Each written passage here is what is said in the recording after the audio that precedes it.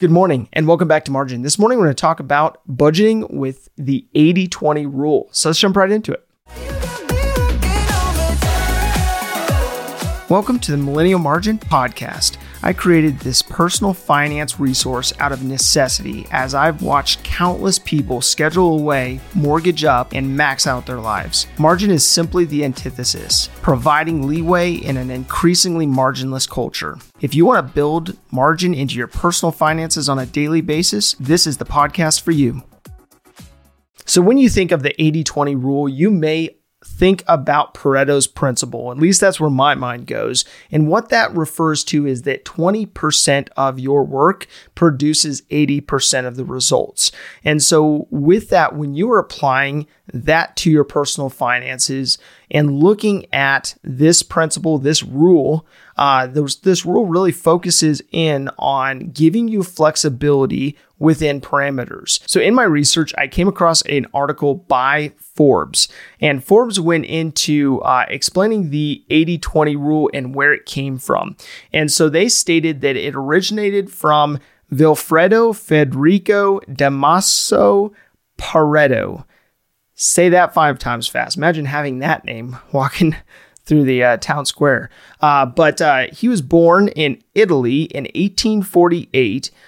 He would go on to become an important philosopher and economist. Legend has it that one day he noticed that 20% of the pea plants in his garden generated 80% of the healthy pea pods. The observation caused him to think about uneven distribution.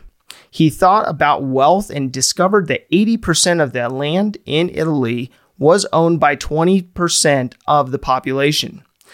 He investigated different industries and found that 80% of production typically came from just 20% of the companies. Generalization became that 80% of results will come from just 20% of the action. Now, applied to budgeting, this 80-20 rule focuses in on paying yourself first, paying that 20% to after-tax savings.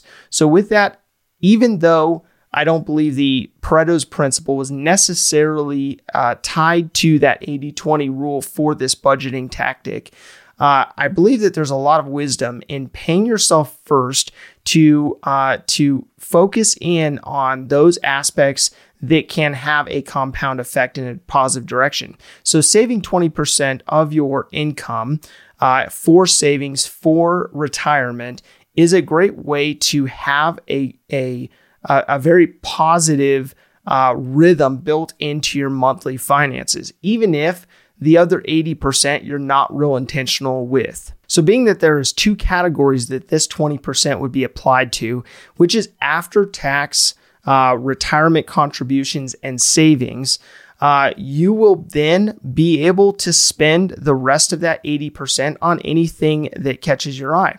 If you use this tactic, would be to make sure that you are living within your means, that you are spending that 20% to put away for the future, and you are allocating that 80% for your living expenses, but no more than that 80% and no more than the 20% so that you are not living above your means. Now, you're probably wondering, if I literally have 2 line items to my budget, why even have a budget?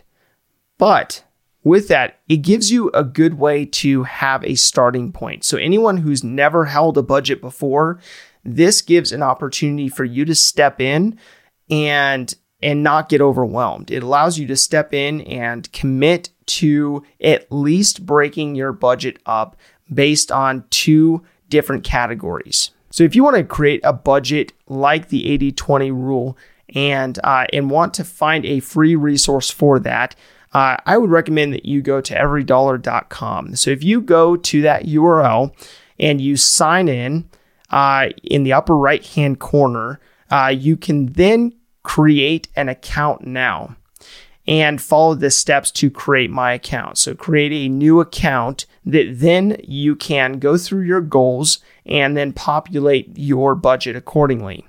So with that, when you are looking at applying an 80-20 rule, the starting point is those two sections. And so I want to show you today how to break those out and how to look at those from a standpoint of at least getting a budget going. So once you create the new account in your everydollar.com URL and you set up that account, it will prompt you to create your first month's budget. And so with that, they'll go through a process of helping you figure out your goals. And then from that point, you'll go to the first month. In this case, as I'm looking at this budget and this individual, I'm going to be basing it off of a household income of $65,000 per year. So with that is a gross annual income for a family. And so with that, what we're going to look at is actually netting that out so that we get a net pay that you actually would receive in your bank account. And so based on this family taking home about 70% of their gross income, they have a planned income of about $3,800 per month. So that line item would go under income. So basically that would be the net pay to your bank account on a monthly basis. So that would be your 2 paychecks per month, or your every other paycheck, every other week that you're paid that flows up into your monthly bank account, balance. And so with that, for this family, they have a planned amount of receiving about $3,800. And so that would be the first line item that you would put in that budget. Now, being that we are following the 80-20 rule, we are going to be looking at lifestyle at 80% and saving at 20%. Now, that 80-20 would then break this $3,800 figure into those two categories. So the first things that you want to look at is you'll see a bunch of different categories that will not apply to you in this first month. And so you'll be able to delete all the line items under those specific categories, at least for now. And so what you want to do is get rid of the categories that don't apply to you that would all be captured under lifestyle. So you may be a giving person and still give to a charity or a local nonprofit, and that is perfectly fine, but you don't need to break it down in this initial budget. And so with that, you may consider to get rid of the giving category for now. You may be looking at getting rid of housing, transportation, food, personal expenses, as well as health, insurance, and debt. And the only purpose of getting rid of that would be in order to break it down based on that 80-20 rule. So based on that, the first item you'll want to look at is savings. So savings will be post-tax retirement and savings at 20%. So that would equal about $769 that you're going to be putting aside to save for a rainy day fund or for retirement. The second aspect that you're going to look at is the 80% that will go to lifestyle expenses, living expenses, and that is about $3,076.